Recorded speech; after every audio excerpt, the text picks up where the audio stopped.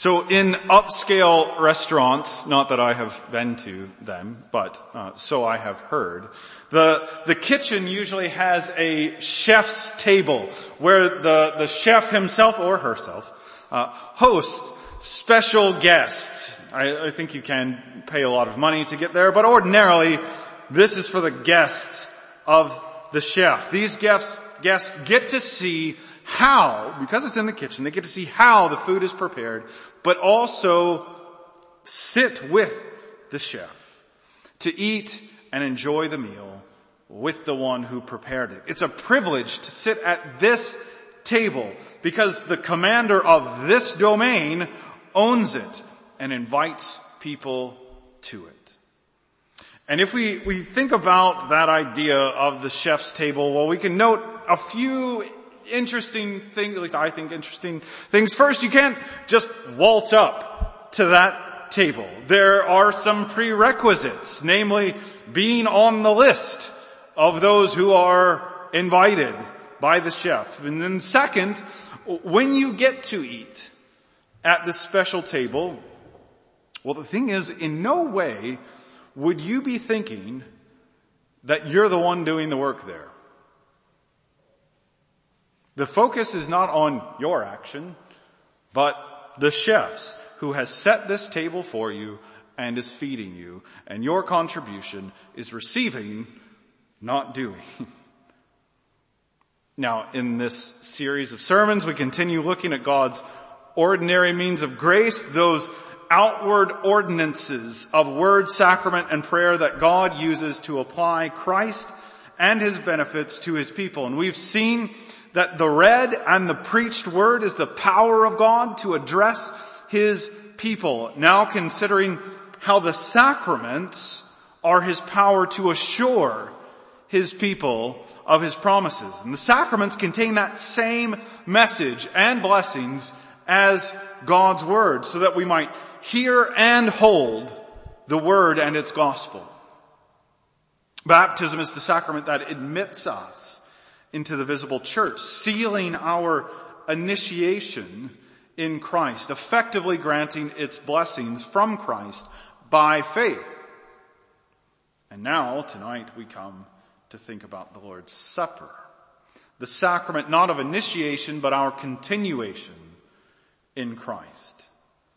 Like the chef's table, it first has some prerequisites to come. One, well, you need to be baptized.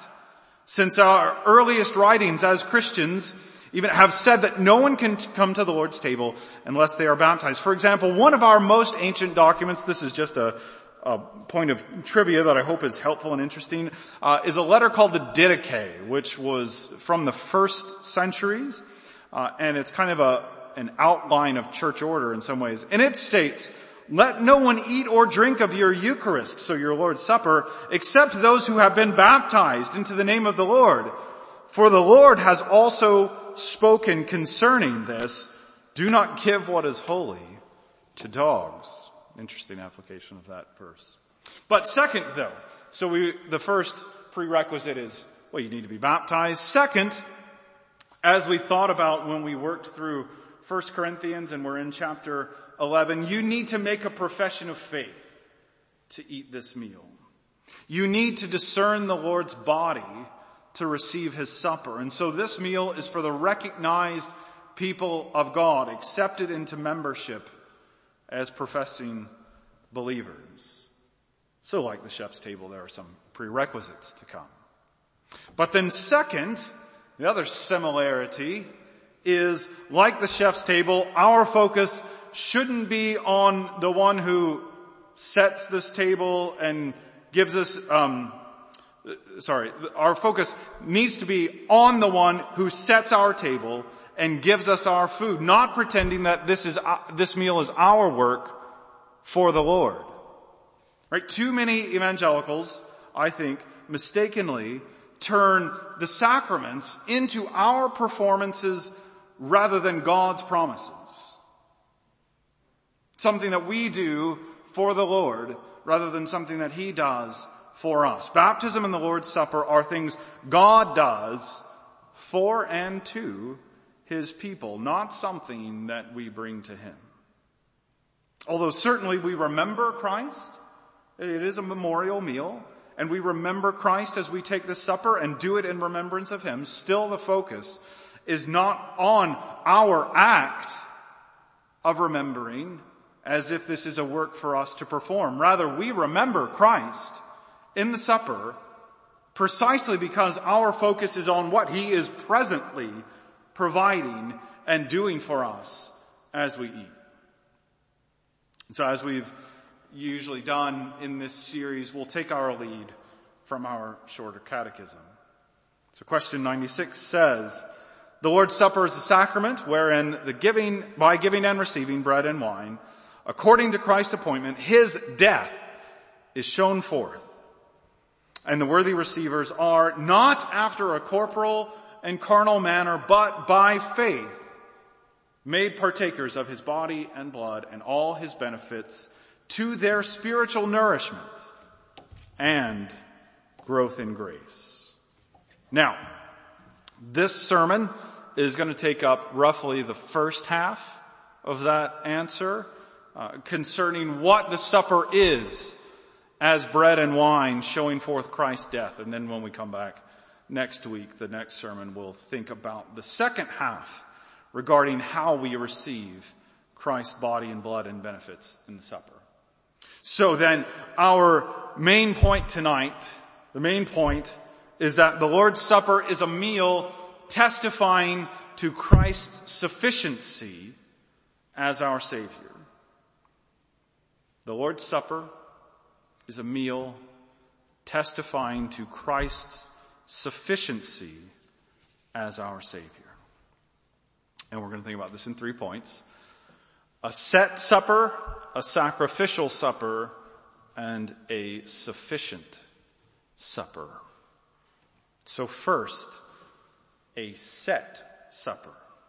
And the first task here is to reflect upon how the supper is God's work for us rather than our work before him. And I think the main reason to consider this topic is to see the supper truly as God's gift to his people.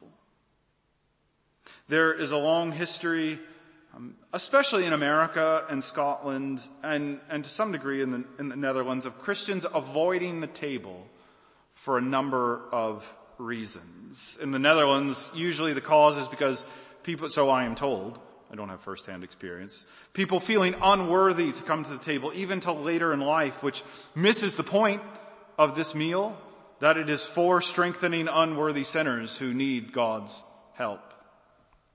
In America and Scotland, though, a higher level of experientialism in the understanding of the supper is the kind of background for this avoidance. There's often a call to reflect so forcefully upon our own sin in examining ourselves that Christians buckle under the weight of feeling unassured in their sin.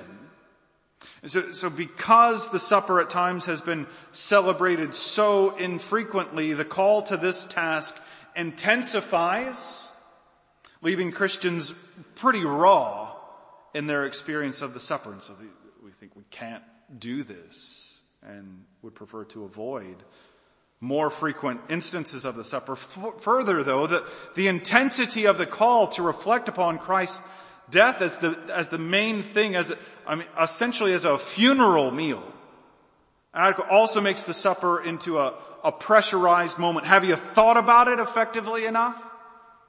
Leaving more Christians saying that they could not bear to receive the supper more frequently. And that's a line I've heard. But I wonder if this sort of outlook reflects the supper as a means of grace, wherein Christ applies himself and his benefits to us.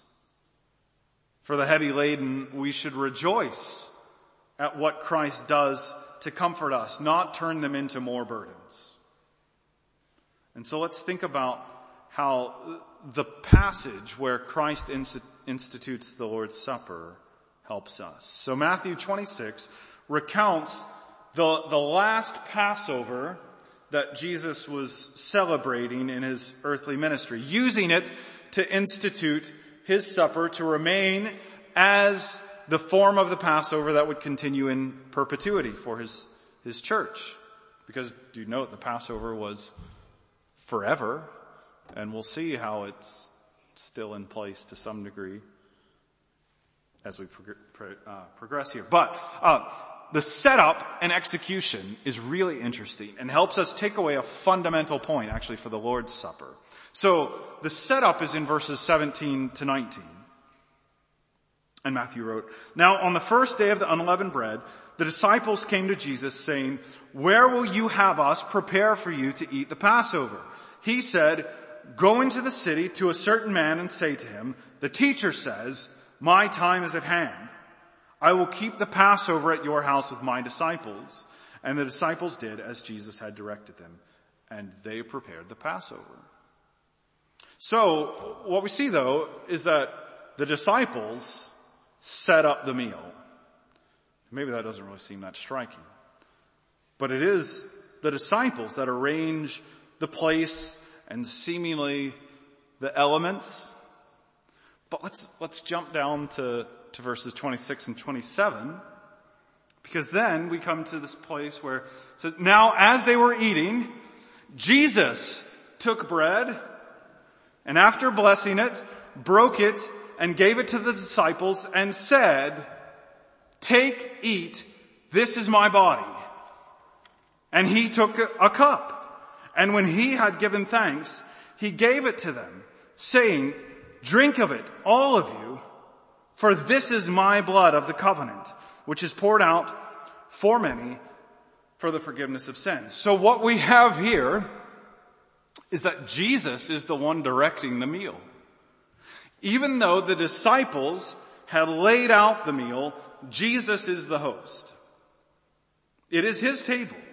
Even though the disciples had arranged the elements, Jesus is the one spreading the table, inviting people to eat a holy supper. And so, if we can connect this to us today, though, just like we've seen that Christ truly preaches through his ordained officers as they preach, and Christ truly baptizes as his ordained officers administer the water, now we see that even though his ordained officers set and institute the table, Jesus is the one who hosts the Lord's Supper, both at its first event and still today. And so this is a set supper where we are at table with the divine host who brings us to eat with him. And that brings us to our second point, a sacrificial supper.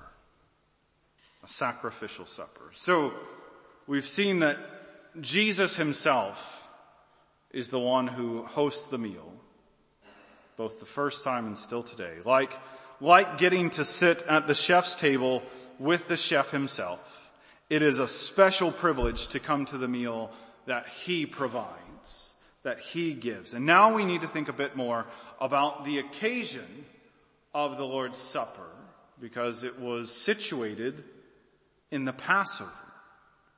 So Benjamin Warfield was one of America's best theologians. He pointed out that the occasion of the Passover ideally suited Christ's purposes for instituting his new covenant meal. Unsurprisingly, since Christ is the same God who instituted both meals. Both ordinances are feasts. That makes it ideally suited. Moreover, central to both is eating the lamb. We should not miss, too, that both meals were ultimately about the same Lamb of God. As Warfield summarized the Passover, the lamb that was slain and lay on the table at this feast was just the typical representative, meaning the type for signifying Christ in his work, of the lamb that had been slain from the foundation of the world, and in whose hands is the book of life. What is done in the two feasts is therefore precisely the same thing. Jesus Christ is symbolically fed upon in both. We saw earlier in this series the point from Westminster Confession 8:6 that although the work of redemption was not actually wrought by Christ until after his incarnation, yet the virtue, efficacy, and benefits thereof were communicated unto the elect in all ages since the world began in and by those promises, types, and sacrifices. So just as we receive Christ through the new covenant's means of grace, word, sacrament, and prayer, Old Testament believers received him through their means of grace, the Passover being one of them. And so the Passover event certainly pointed ahead to Christ delivering us. It's probably clear enough even in the passage that we read, Exodus 12. Israelites spread the lamb's blood on their doorposts so that God would spare their firstborn from death. Death would pass by them if covered in the blood of the lamb. The lamb's blood turned away God's vengeance, and so the Passover included a sacrifice to protect them from condemnation. Another factor, though, is how God gave sacrificial meals to his people. So, another passage that's interesting in this respect, Leviticus 6 explains how after the priests would sacrifice an animal to the Lord, they could eat it as their food.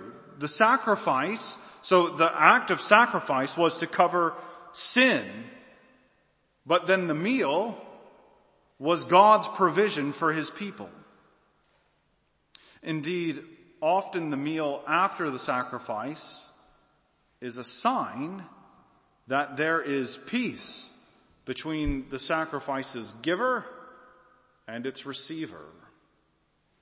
For a sacrificial meal to happen at all, then, a sacrifice has already been made and been accepted.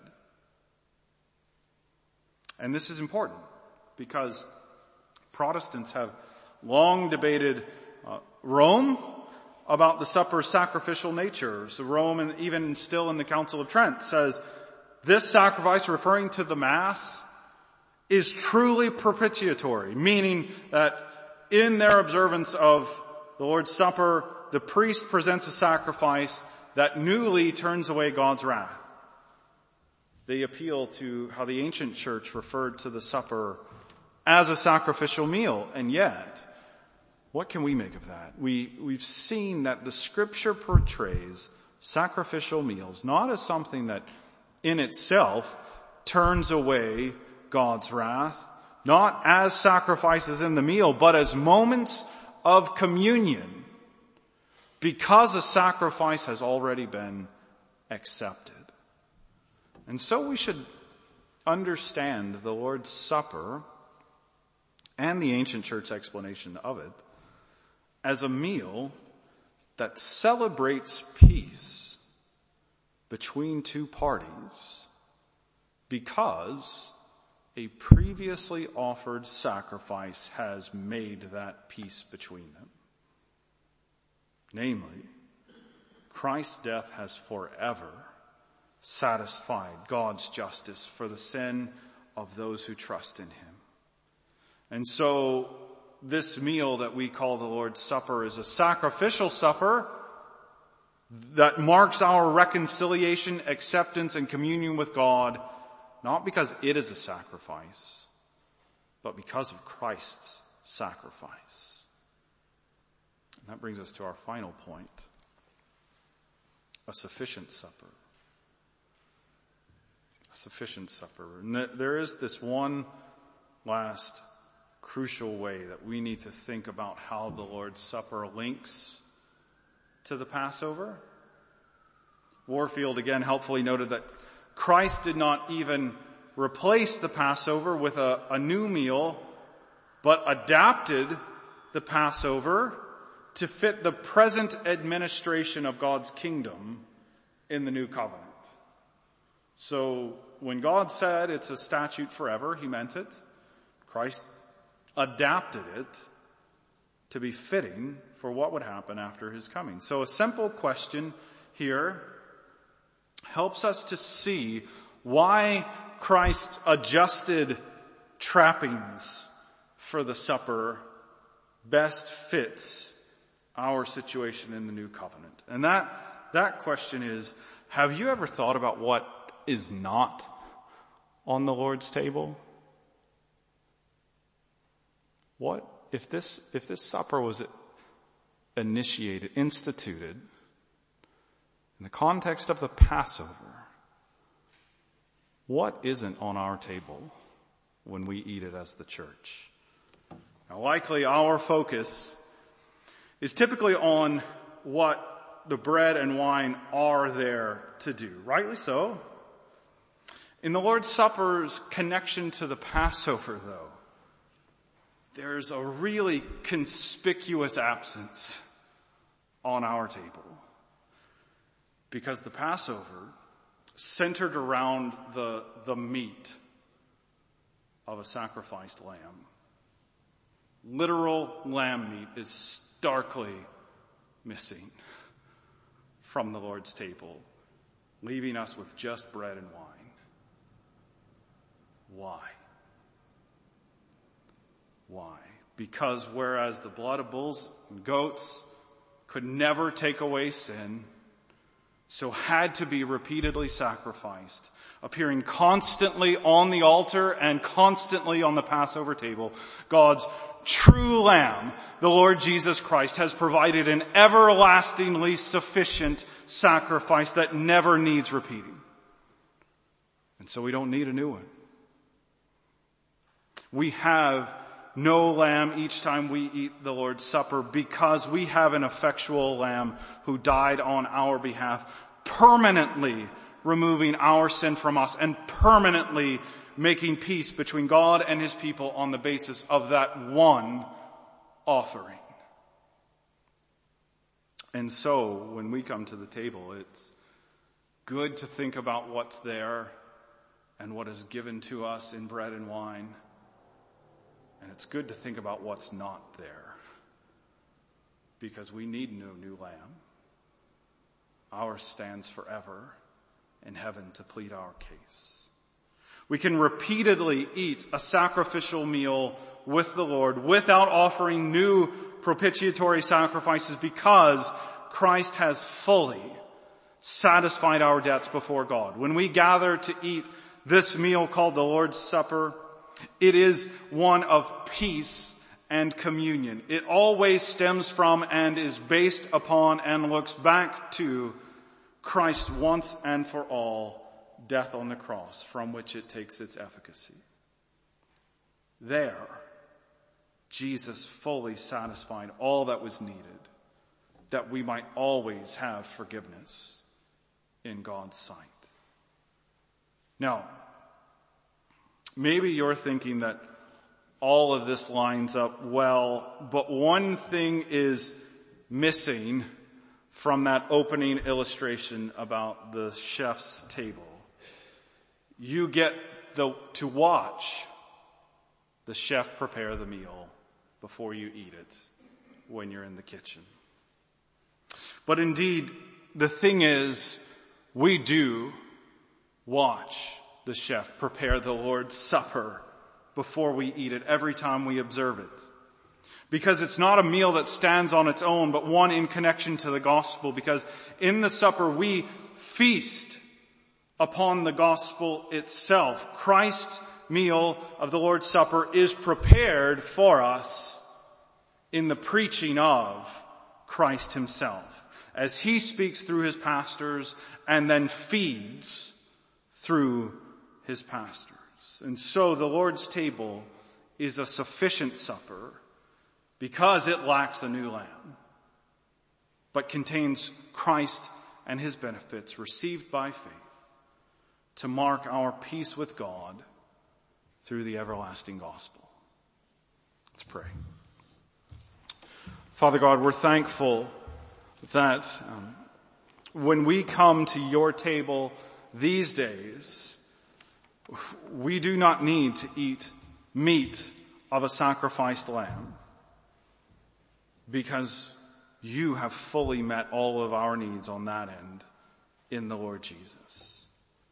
All of the sustenance that we might ever need to be spiritually fed and nourished comes from the once for all offering of that lamb. And so we rejoice that we can come to a simple meal at a simple table and simply take a very little portion because you have filled us. You leave us full. And all we need is to eat again of the same good news of Jesus Christ, that he stands forever, the one effective sacrifice to deal with all of our sins. He sets a table for us, even in the midst of our foes, even in the midst of our trials. Jesus Christ prepares a table to feed his people and invites us to communion with him. We give thanks for this and ask that the message of it, even though we don't eat the seal of it, that we might still feast richly on Christ by the mouth of faith. We pray all of this in the name of the Lord Jesus. Amen.